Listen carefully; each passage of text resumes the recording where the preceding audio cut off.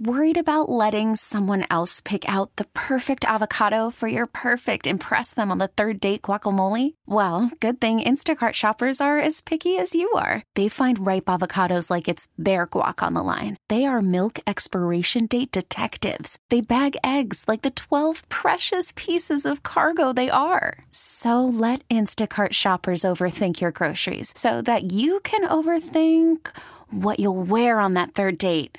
Download the Instacart app to get free delivery on your first 3 orders while supplies last. Minimum $10 per order. Additional terms apply. Toyota is reporting record profits, and the pundits say it's all because Toyota did not drink the Kool-Aid on electric cars. But here is a simpler explanation. With Automotive Insight, I'm John McElroy.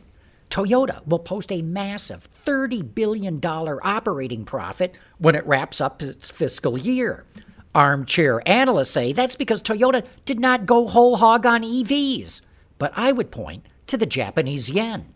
Over the last 4 years, the yen plummeted in value. It's down 30% against the dollar. The Bank of Japan is actually paying negative interest rates. So no one wants to hold on to the yen.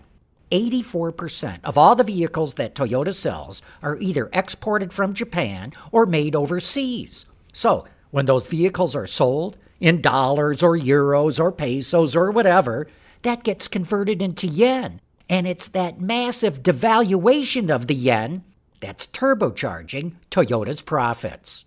With Automotive Insight, I'm John McElroy, WWJ News Radio 950.